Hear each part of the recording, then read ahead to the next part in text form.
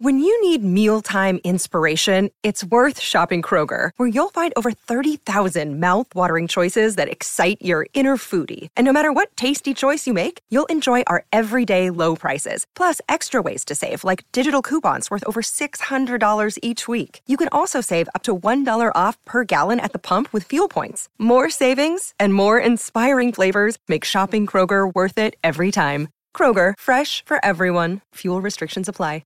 You're listening to a Score North podcast right now, and if you're a business owner, so are your customers. In fact, I could be talking about your business right now, telling the tens of thousands of loyal fans about you and sending them to your business. Find out how you can partner with your favorite Score North podcast. Visit scorenorth.com now and enter keyword partner. Fill out the form, and we'll get in touch with you quickly. Once Phil, Judd, Declan, or others start talking about your company, you'll be amazed at how many fans start showing up. So visit scorenorth.com now and enter keyword partner. Phil Mackey. He's been around. He's one of those guys where he's got a lot of talent, but he's kind of a knucklehead. Judd Zulgad. For someone who has done some amazing journalism, he's just a boob. Mackey and Judd on 1500 ESPN. Right circle, right corner, Miller, front point, lost it. Now Stamkos, score! Stamkos! Palat centers it. Killorn, score! Score! Slides it cross ice, Kuznetsov. He's checked by Cirelli. Shoots it toward the open net. He scores! He scores! The Lightning are going to win Game 4! Tony Cirelli, empty netter, 4-2 Lightning. This series is going to be tied up 2-2. Well, Greg Wyshynski from ESPN, we have found our new play-by-play guy of the future here. It's the Tampa Bay guy who loves hockey. He's a beauty. Well, I mean, you know, who couldn't get caught up in the enthusiasm yesterday of watching the Tampa Bay Lightning get pummeled from pillar to post for 3 periods and still somehow come away with a victory out of DC to tie the series. Yeah, exactly. So, Greg, here we've got the Vikes, and the Vikings and Capitals are very similar in the fact that they're both successful franchises that lead their fans down a path of saying, this is finally our year. So my question to you is, how nervous have the Capital fans now gotten when they go up 2-rip in Tampa Bay? Things look fantastic. You know, they are 6 wins away from a Stanley Cup championship. And now, unfortunately, they're also 2 losses away from being ousted from the playoffs entirely. Yeah, I think they're bummed, I'd say. It's not the same vibe as you've felt in previous seasons. I mean, to be quite frank with you, beating the Pittsburgh Penguins, finally, in the Ovechkin era was a bit of a championship in and of itself. And the Capitals always get flagged on for, you know, raising banners for insignificant things like winning a Winter Classic and stuff. But in this case, I think the fans really felt like something was accomplished. So I'm not saying that everything else after that is gravy.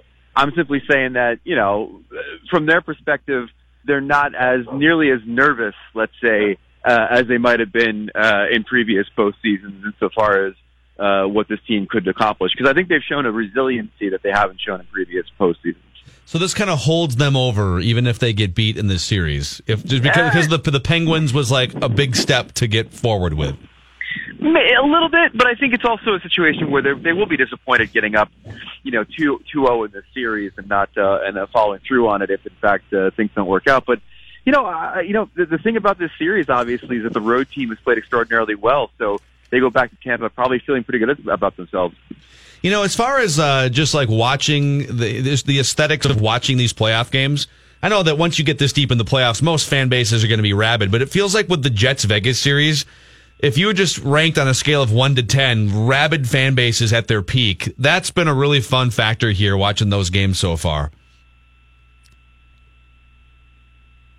You lose them? Greg, we got you? Sorry, I'm still here. Sorry. It has been like that, and what's interesting is, you know, as you guys know, the NHL doesn't really know how to market its product very well, but yeah. I think they've hit on something interesting, and I want to say that it's the influence of them covering the Nashville Predators run last season. And that's what, you know, when you have a team like Winnipeg, and, you know, a lot of casual sports fans here in the States don't know the names Mark Scheifele or, you know, Blake Wheeler. You can market the fan base as its own thing. And I think in the case of Winnipeg, they found a way to make that exciting, to get people into the whiteout, to get people into the culture of the team. I think in Vegas's case, it's the same vibe. There's been much more attention paid to the pregame ceremony and the way the fan base has come together in that town than there is about almost any other individual player outside of maybe Marc-Andre Fleury. So I think the NHL has hit on something here to use the enthusiasm of the fan bases and the atmosphere of these games as an entry point for casual fans to get into it. Why, in your opinion, are home teams struggling so much in the playoffs? Because it's weird. I believe after last night, if I'm not mistaken, it's now home teams are 6 games under during the playoffs. If you had a theory, what would it be about that? That's an anomaly. It's been kind of a weird year. I mean, scoring was up, and an expansion team might win the cup. There's a lot of weird stuff that's happening. But in asking around, it's the same thing you hear every time road teams have success. It's you're away from the stresses of family. You're away from people begging you for tickets. You're on the road. You're playing a more focused game. You're not trying to overpass to make the crowd pop or something on your home ice. But the one interesting comment I got from John Cooper, the head coach of the Lightning, about home ice advantage, he said, you know what? In the rest of the series, it really doesn't matter. You win games, you lose games, home, away, it doesn't matter. It's the only time home ice really matters for a team is Game 7. That's the game you want on your home ice. That's where you want to put the other team at a distinct disadvantage, being in a crazy barn for Game 7. So, when you see teams, battling in the regular season to get home ice advantage, it's not necessarily for the first 2 games. It's to have that in the back pocket for that last game. The Jets seem to press. I watched them on the road, and I'm not saying that they're a perfect team, but when I see them at home, it's almost like they start to press more.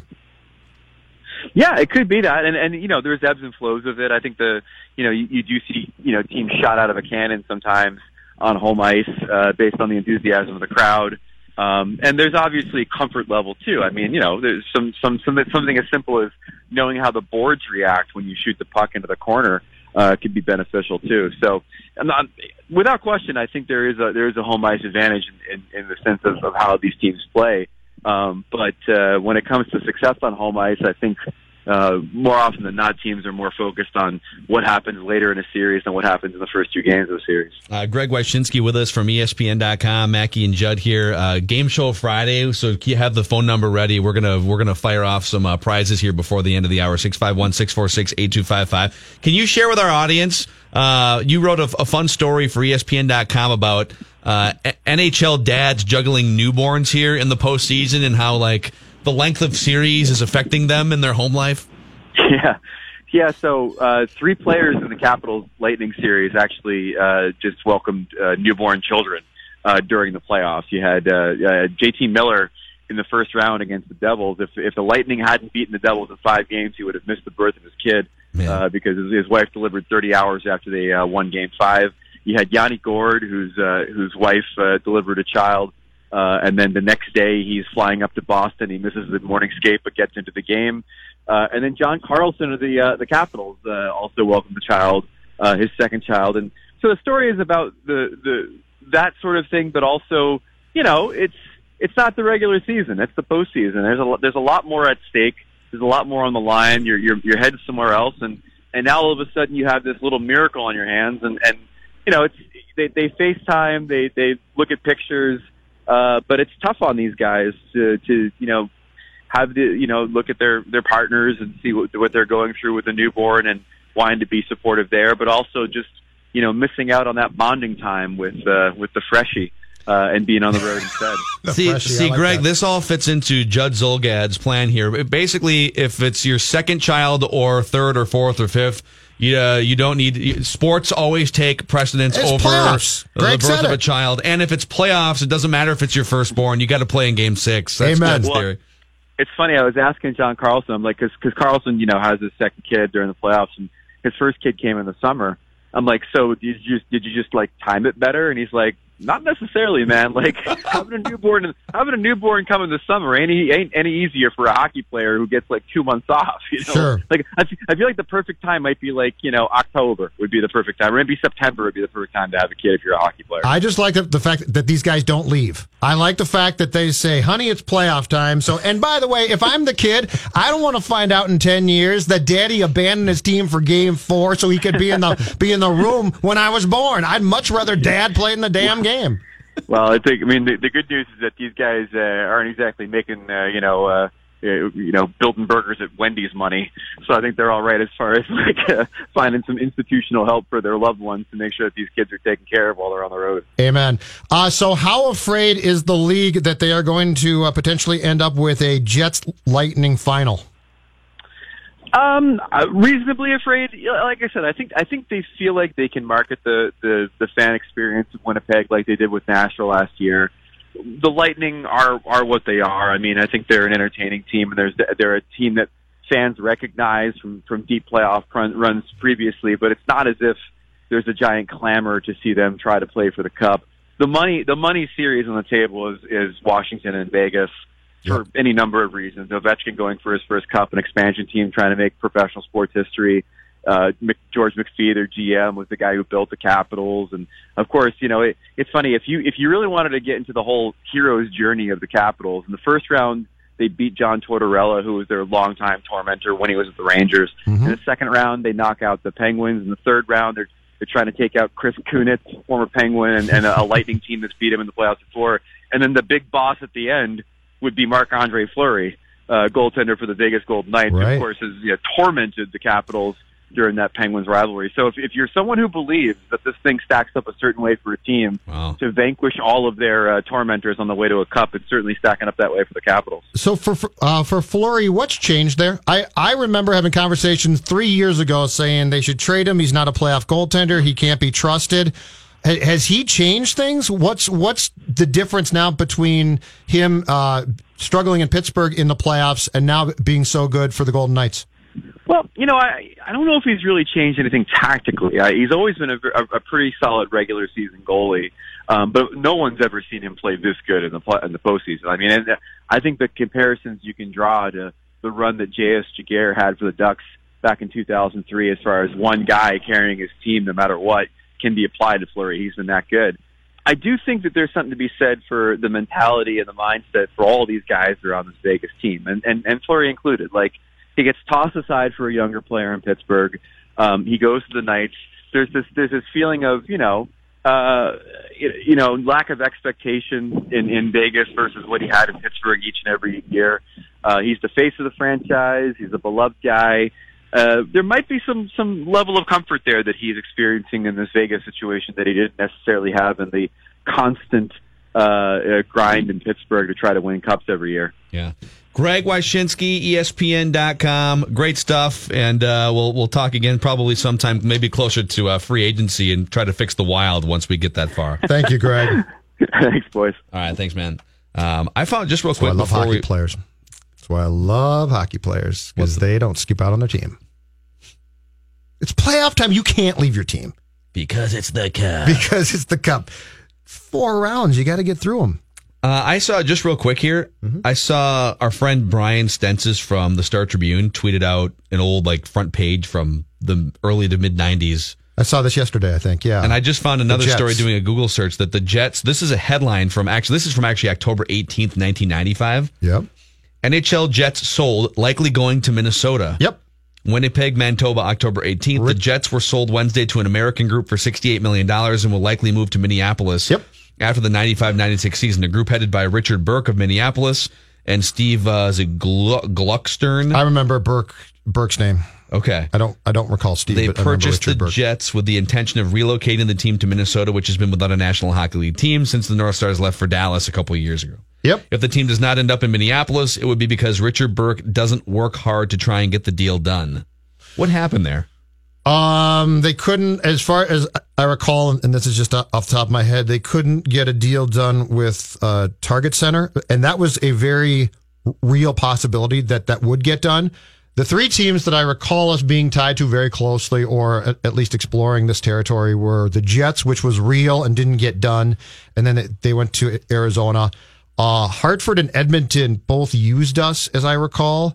And I want to say in both those cases, they went to St. Paul. And the reason why the X got done was my guy Bettman came to St. Paul and said, you can't play here. Yeah. The Civic Center's not, you can't play here. So I think when it came to the Oilers and Whalers, we got used. The Jets were very close, and I don't think that they could close the deal to move downtown. That would have been interesting. Oh, it'd been great. Yeah. Would they have just stayed the Minnesota Jets, or would they have because they renamed, obviously rebranded? And the I shouldn't. franchise. You know what? I shouldn't say it would have been great in the fact that it would have been basically 2 years without the league here. What wouldn't have been great is, and I've always said this, Target Center is a terrible hockey building, and they would have played there, and I think they would have stayed there. So the one thing that having a long wait for the Wild to start playing was we got a great place for them to play. Target Center is just a bad hockey building. It's doable, but it's not good. But what did it? Because it was still Target Center was still new, obviously in 1995. It was like what 5 years. Still not old. A great place though. What made it a bad hockey building even then? I mean, sightlines weren't great. It's built for basketball, which is fine. But their whole thing when they built it was we've got a hydraulic floor and it moves up and down, and so it can have the ice. I think that the ice was going to be higher and the court was lower. Yeah. But the sightlines are such that it's built. It's good for basketball, but in hockey you want it rounded. And in basketball, you don't. And so it would have been doable and it wouldn't have been terrible, but the X is just great. And Target Center was okay at best. Yeah. Mackey and Judd now continue Ready to be back in business or what? on 1500 ESPN. Well, I just cannot see him going to the Western Conference. I can't see it. Unless it's just like, I want to be happy and live in Los Angeles. Because if he and Paul George go to the Lakers, unless there's some other move that I can't see and they're competing with the Rockets and Warriors, they may win 47 games and get the 4th seed and then will be out in the second round. And maybe he wants to do that. My gut says he still wants to compete with championships. That's our guy, Brian Windhorst. Windy speculation. Windy, with some reckless LeBron speculation. And it's a good little connection to this Chris Mannix, Yahoo Sports. I think he just threw this out on Twitter a few days ago. I don't know if he wrote a column about this. I saw him tweet this out and got a bunch of fun responses. You've got this ultimate clash right now in the Eastern Conference Finals between the greatest player in the world and maybe the greatest basketball coach in the world right now. Greg Popovich probably still stakes claim to that, but like Brad Stevens, what he did at Butler and now what he's doing with a depleted Boston Celtics team is pretty incredible. And so the question Chris Mannix posed was, and let's apply this to just for fun to other sports. If you are the GM of an expansion team and you're given the choice between any, and the way he asks it is NBA player or Brad Stevens, who would you choose? But I want to frame it to be, let's say any player in a sport or any coach / GM. Mm-hmm. How would you go about making that decision? Like, obviously, LeBron James is the best player in the world right now, but if you think he's got 3 years left, and like you'd have to cash in within 3 years with LeBron James, or you got nothing. Right. Well, Brad Stevens might have 20 years left as an NBA coach. What is he, 41? So he might have 2 decades left as an NBA coach. It's very, very interesting. When you posed this question at first, I was very split, and I was thinking of players, and the more thought I've given this topic, the more I've gone to executives. Now, if they can coach, that's great. But the more I thought about this, because my first inclination in hockey was McDavid, because Connor's an unbelievable talent. But then I thought to myself, he's not in the playoffs right now. Yeah. Because they're incompetent. He's great. But the Oilers are run by Peter Chiarelli, who's incompetent. And so I basically, by the time I was done, thought to myself, I would go more coach executive with an emphasis on executive. So I think you do that in hockey and baseball. So, for instance, because individual players are. But then you think about the Spurs, and the Spurs have been so good for so long. Why? Yes, they've got some great players, but they're so well run and so well coached, and their decisions are so smart. If they didn't have Tim Duncan, would they have won championships? And the answer is probably no. That's the thing. But I'm not even disagreeing. I'm just saying, like, right. But then, but they had Robinson for years, and they were great. and then they lost him and retooled. So my point being is, the more I think about this, if I'm allowed to start a franchise, while it would be very tempting to go with the best player available, I think for stability's sake, for as long as possible, I'm going executive/coach. But as I said, the emphasis much more so on the executive part of that. So I think it's definitely situational for each sport. Like for the NBA, the argument for choosing Brad Stevens to start your franchise instead of a player, and it's a little premature because he hasn't won a championship yet. So let's wait a second. Maybe you replace the name with Greg Popovich, who's won championships. Or like Eric Spoelstra is a really good coach too. But let's say like a Greg Popovich. Pop would be my first choice, yes. Like the argument there would be the system and the teaching and the elevation of players speaks for itself over the course of time. That you're going to go get guys in the mid to late first round, and those guys are going to pan out, and you're going to get guys when you get a chance to pick in the top 5 or 8. You're not going to whiff on those. You're going to develop those guys. And that's a huge luxury if you have a coach that can just put his hands on those players and all of a sudden, boom, like they're all NBA players. The argument for a star player starting your franchise is pretty obvious. You're just instantly relevant even with bad coaching, right? Mm-hmm. Anthony Davis has had bad rosters and bad coaching, but the Pelicans, instantly relevant. They're a playoff team, and with a few tweaks, if you get the player right and the rest of it kind of falls into place, if you can even just get a half competent coach. But so I think I would choose a player in the NBA, but I wouldn't fight you to the death if you chose Brad Stevens. But to me, this goes to your word, which is culture. The Cleveland Cavaliers culture with LeBron James is fantastic, but the second he leaves, it's gone. That's a good and point. they're a bottom feeder. That's a good point. The San Antonio Spurs, the Celtics now, you look at those teams and say, those teams are going to be relevant and really well run for a really long time, or they have been. So if I go with star player, that's great, and I'm instantly an exciting team that can be, I shouldn't say is potentially good, but when they walk away, I don't have that culture. And because of the culture that you've set, it's attractive to players when they're available in free agency, Gordon Hayward or via trade. I mean, Kyrie Irving was giddy to go from Cleveland to Boston. This is where the Patriots are going to be so interesting when Brady finally does retire, because that's the question, right? Is it Belichick or Brady? Well, it's some of both. No, but my point being is, I think if Belichick sticks it out, I think they're still going to be very well run and still be a very competitive franchise.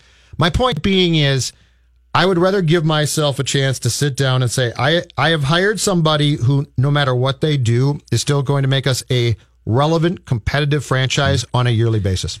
So in baseball, I agree 100% with executive, not manager, but executive. I would take Theo Epstein if I'm starting an expansion franchise. I would take Theo Epstein over any player in the world. Mike Trout, Jose Altuve, name the best pitchers in the world, Chris Sale. I'll take Theo Epstein. Because in baseball and hockey, those individual players, like you take one player in the NBA and all of a sudden you go from 20 wins to 60. You take one executive in baseball and perhaps over the course of 5 years, you can win a World Series. But you wouldn't say the same thing about a player. Like Mike Trout and Bryce Harper are awesome players. But they don't win championships by themselves. Yes. Yeah, because they're getting the same number of at-bats over the course of a season as the crappy shortstop, right? Mm-hmm. But here's the thing that just blows my mind still. And I looked this up again before the show just to make sure it was right still. The top executives in baseball, I say only, these are first world problems here. This is all monopoly money. But the top executives in baseball make between $3 and $5 million per year. Think about that. That's insane. And the players, Fernando Rodney makes $6 million. Right. Mike Pelfrey made $8 million last year. Right. And Theo Epstein makes $5. Theo Epstein is one of the greatest sports executives in the history of baseball, or in the history of organized team sports. Yep. He has turned around 2 cursed, drought-ridden franchises. That guy on the open market, and I don't know if it's like owners colluding to make sure that executive salaries are down. Yeah, absolutely is. Think about that. So if Theo Epstein hit the wide open market and the 30 owners in baseball weren't colluding to keep those prices down, don't you think an owner would pay Theo Epstein $15 to $20 million a year to fix the franchise? And he did. I mean, he got done in Boston and got a job, but if you had said, okay, Twins, bleep it, just pay him. Yeah, you'd pay him 20. But why didn't? 25 Like, why million. hasn't the team done that? That's my question. Like, why wouldn't you go to Theo Epstein and say, "Dude, you're Honestly, making $5 million with the Cubs. We'll give you 4 times as much. Fix our franchise." Because I think that there is a large wink factor among the teams that if we do that, all hell breaks loose. And who goes? Let the market bear. Sure, but my point is for the GMs or VPs, who represents them? Agents do individually, but they don't have a association, a union that can go and say, "Oh no, my guys," a Scott Boras who can say, "Are you kidding me? Theo Epstein? He comes at $30 million, and that's our starting price." Well, put it this way, all right? I like Derek Falvey and Thad Levine, and I think this franchise is in good hands with those guys. But if you're Jim Pohlad and you're paying Lance Lynn 2 or 3 times as much as Theo Epstein's making, yeah. Doesn't that keep you up a little bit at night? Like, wait a second. Why am I paying Lance Lynn $12 million when is there a reason why I can't pay Theo Epstein $15 million? But if you become the first, if you break that bank totally and you say, I don't care, which is fine, but if you do it's worth it. But if you do it, then my point is everyone's going to come back to you and say, what are you doing? But it's worth it. I don't disagree with, I would come with back you, and Phil, I would but say, I'm saying those are the discussions. That's why I think you're crazy if you think what took place with guys like Lynn and that group of players in the winter wasn't a form of collusion. It might not be out and out, but it is a form of, hold on a second, let's reel this back in a little bit. Let's do our best to reel this back in. I'm waiting for a smart executive to just literally sit out. So let's just keep using Theo Epstein as an example. Theo Epstein, all right, hey, I won a championship with the Cubs. Maybe he even wins another one. Let's say they win the World Series this year. Now his stock is even higher. And he says, my contract is up. It's been a great run. I'm going to sit out 1 year just to recharge a little bit. Mm-hmm. And then I want to go back one more bite at the apple with one more team. And I won't sign for less than $10 million. You're telling me like 30 owners are going to collude together and keep Theo Epstein out of the league and not meet his demands. I'm so fascinated by these guys not getting paid the money that they're obviously worth. Okay, I think if you played it absolutely correct, you might get paid. But my point is, it does make no sense why he didn't get paid way more, other than the fact that all of these guys talk to each other enough to know that if they open up that Pandora's box, it goes crazy. Because now if Falvey has success here, guess what? He's worth a ton. The guy in Houston, he could do the same thing now, right?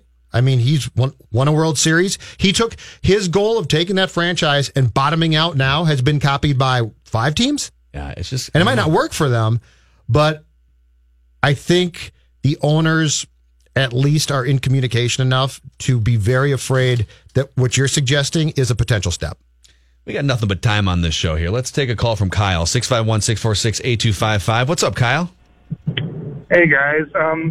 I think maybe a workaround that if salaries were to go up for people like Epstein and Andrew Friedman and some of these guys who, turn franchises around, there are a glut of smart people writing and talking and analyzing baseball for smaller market venues. You go to Fangraphs, you go to Baseball Reference, you go to Baseball Prospectus. There's people who are, I would say, 80% as smart, all the way to as smart as some of these guys who are, men and women all over the place who are as smart as some of these GMs.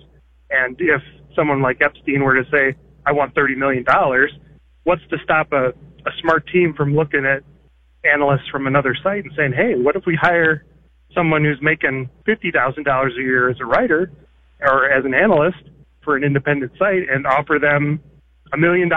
Sure. Be our GM. Sure. So baseball players are kind of a rare breed and have a ton of skills that you just can't find. And I feel like there's maybe a limited number of people in the business as opposed to the broader audience. Just that's my thought on that. And and I'm sure that's exactly how owners are thinking, to which I would say if I were one of those 4 or 5 established guys who have World Series cred or, a decade of cred, I would say, wait a second, time out. You're going to hire some dude off his couch from Baseball Prospectus? I'm Theo Epstein. And that's fine if you want to pay that guy, a fraction of what it... Those guys get jobs, but not the GM job. Like those folks get jobs and shut down their sites, but they don't get GM jobs. You're not going to go... That's the thing, too. There's a certain... this baseball overlord is like a baseball CEO where you're just... there's a leadership quality that you can't just find in a guy who knows analytics. Like that's a different level that Takes we're talking a personality about. factor. So I don't know. Thought it was kind of fun, and I'm sure Theo Epstein can feed his family.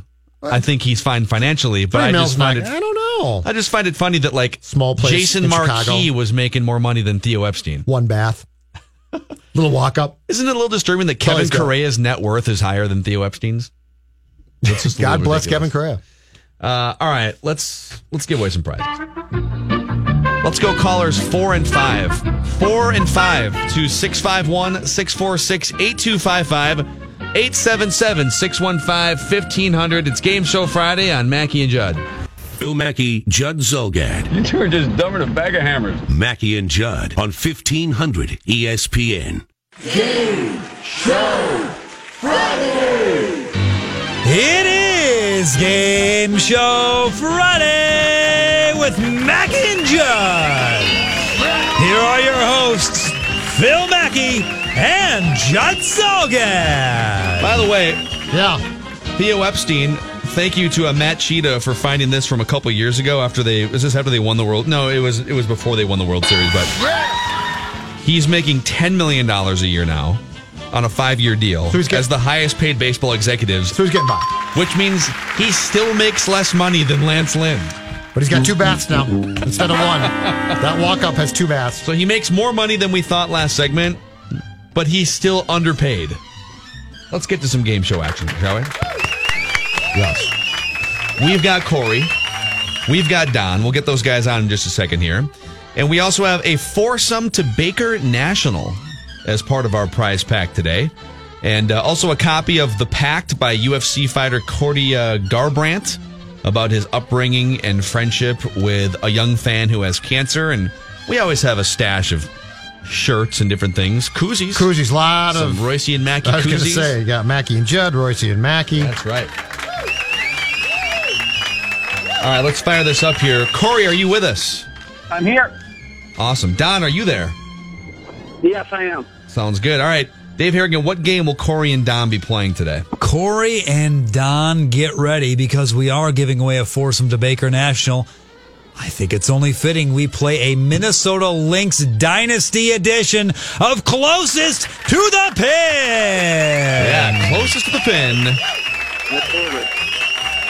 The way this works is we have 6 questions. All of them have a number for an answer. And your goal is to get as close to the correct answer as possible. And we're going to add up your score. And you want to have the lowest score among the 2 of you by the end of the 6th question. You guys ready?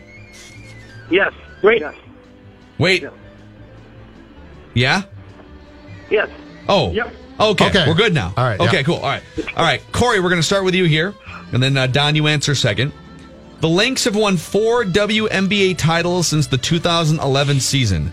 How many conference titles have they won over that same span of 7 seasons? Corey? I think it's 6. Don? 6. They're both right on the Everybody's money. a winner right there. Yep. All right, off to a good start here. Both have, I guess, a hole-in-one on the first question. Is that how that works? Sure. All right, Don, you go first on this one. How many playoff wins do the Lynx have since 2011? Only 1. All right, Corey? 22. Ooh, the Price is Right game. The Price is Right game. And the correct answer is 40. Since 2011, they've won 40 playoff games. But Corey is slightly closer to the pin because he watches The Price is Right. Good strategy. All right, we'll start with Corey on this one. Since 2011, how many times have the Lynx led the league in defensive efficiency? Since 2011. So 7 seasons. How about 4? Okay. Don? 5. You guys think their defense is vastly overrated. It's only 3. Only 3 times. Tibbs wouldn't take that. Actually, he just did the last 2 years. Yeah, okay. All right, Don, back to you to start off with this question. Simone Augustus has scored 5,479 points in her WNBA career. Where does she rank on the all-time WNBA scoring list? I'd say 8. Okay. All right. And Corey? How about 7? This is neck and neck. These guys are like jockeying for position right next to each other. Correct answer is 13th on the all-time WNBA scoring list for Simone. Get there. She'll get there maybe this year. All right, Dave, what's an update here? We have 2 questions left. Closest to the pin, Baker National, foursome on the line. Doesn't get much closer than this, fellas. Right now, Corey is 25 away from the pin. Don, 26 away from the pin. Wow, we have drama building right now on Game Show Friday. So much drama. Is it my turn to throw one out here? It is. Okay, we'll start with Corey. How many total playoff losses do the Lynx have since 2011? 9. Okay, Don? 14. Ooh. 11 is the correct answer. So Corey inches even closer to victory here. All right, do the quick math there again, Dave. We're going into the final question. Corey 27 away from the pin. Don still nipping at his heels, 29 away. All right. All right, so our final question, who goes first? We're going to start with Corey on this one. Okay. Lindsay Whalen has the 3rd most assists in WNBA history. How many career assists does Lindsay Whalen have, gentlemen, as we turn the game show on its ear? Lindsay Whalen. Start with Corey. How many career assists for Lindsay Whalen? Ooh, man. Carry the 4. Yeah, carry the 4. Let's say 573. 573. All right, Don? 701. 701 for Don. Both of you have vastly underestimated Lindsay Whalen's career assist totals, which means Don is correct. Sort of. The answer, gentlemen, is 2,249. Don is closest to the pin. You're both going to win something. I love this game. Go through all those questions. Yep. Don, you got 10 seconds to thank anyone in your life that brought you to this moment today. Mackie and Judd.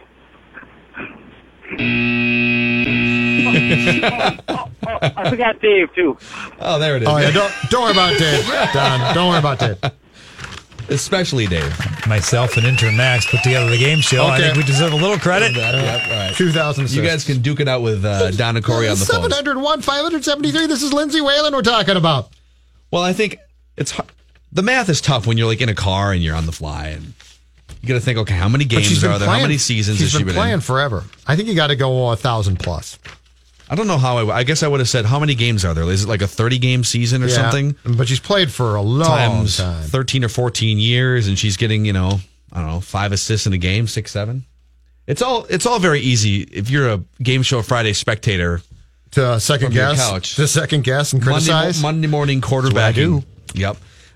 Mackie and Judd, TCL Broadcast Studios will wrap up on this Friday next. The Mackie and Judd Show rolls on. Now it's your turn. This is 1500 ESPN. All right, we got an email earlier this week. Judd's been asking, what are these little sheets of paper that you guys have in front of you during the show? What is that? Because we got an email earlier this week from our guy Matt in Tennessee. Matt in Tennessee, who does Vikings poems for us. Like the Teddy Bridgewater poem, and he's done a couple of them. They're very good. Mm-hmm. He's the spoken word director on the Mackie and Judd Show. Yes, he's done outstanding. And the email is for Phil and Dave's eyes only for write this down. But it's not really a write that down prediction. It's more than that. Okay. So this I'm going to read some of this, but Matt was listening earlier this week when we went open phone lines and open communication lines, 1500 ESPN talent vent line. If you want to gripe about anyone at 1500 ESPN, go ahead and do so. Mm-hmm. And as Matt writes, I'm a loyal listener, but mostly catch the show on demand. So I was just listening to 1500 ESPN complaints. Oh, this is from a week ago now. Yes. I have a 1500 ESPN gripe. There was a caller on Friday that had complaints about Phil and Dave, but none about Judd, which I found to be very odd considering I could think of several Juddisms right off the top of my head. Mm-hmm. And he went on to list 16 things as a loyal listener. And by the way, you could do this for any of us, but he is picking on you. Okay. And wanted a Judd bingo board that you only checked 2 things off of today. Oh, hold on. This is great. Are you serious? I'm going to give Judd the bingo board here. Oh, this is awesome. Now, am I wrong that Judd only checked 2 of these things off? We've been paying rapt attention to the broadcast today, unlike most days back here. This is good. And I only checked 1, but I'm also like trying to do the show too. So yeah, it's hard. Sure. It's 16 words and phrases that Matt in Tennessee felt Judd overuses, and the ones he used today were "Here's my question," Yep. and he used "dumpster fire." There's buzzkill, mind bleep, really intrigues me, meltdown, train wreck, horse bleep. I would argue. Here's the thing: all of these he did not use, and I was trying so hard to bait Judd. I was using them myself, hoping that they would then stick in his head, and that he would then use them later in the show. But Judd is, I don't know, either not listening to me or more mentally strong than I ever thought he could be. Didn't I use horse bleep today? I don't think so. Oh, I swear I did. And Nick Peters tweeted in a criticism of me just now as well that I retweeted. Apparently they're playing a Mackey and Judd drinking game on the golf course right now. And according to him, according to Nick, drinking game at work today, every time Judd says, my point being, we did a shot. Well, none of us are sober. Thanks, Judd. My point being is one that I use quite a bit. And I must have used that today a few times. One of the phrases, the reason why is, we wish that had been my point is, because you use my point is. My point is. You used it like 3 times in the same sentence today, whereas you avoided the reason why is. Oh, what were you trying to do to bait Judd then? I was didn't using even pick these up on phrases, these words during stuff you should know about. Did you say dumpster questions. fire? I think I threw in dumpster fire at some point. I threw in buzzkill. I threw in, I would argue, I guarantee you, I used a lot of these. And I did use dumpster fire today, David. Is that what you said? You used that and the phrase, here's my question. Yep, Phil got that one. We should do a ride with Royce drinking game. Where like every time Royce leaves his microphone on and drops an F-bomb and someone has to dump it. Do you know the work though that Matt went to actually put this together? I appreciate it. It's impressive work from a loyal listener. If we did that's horse bleep. If we did a ride with Royce, marking that one down. There. If we did a ride with Royce bingo game, what would we have to put on it? Like what would be? How many things are on this one? There's 16 things on this one. Yeah.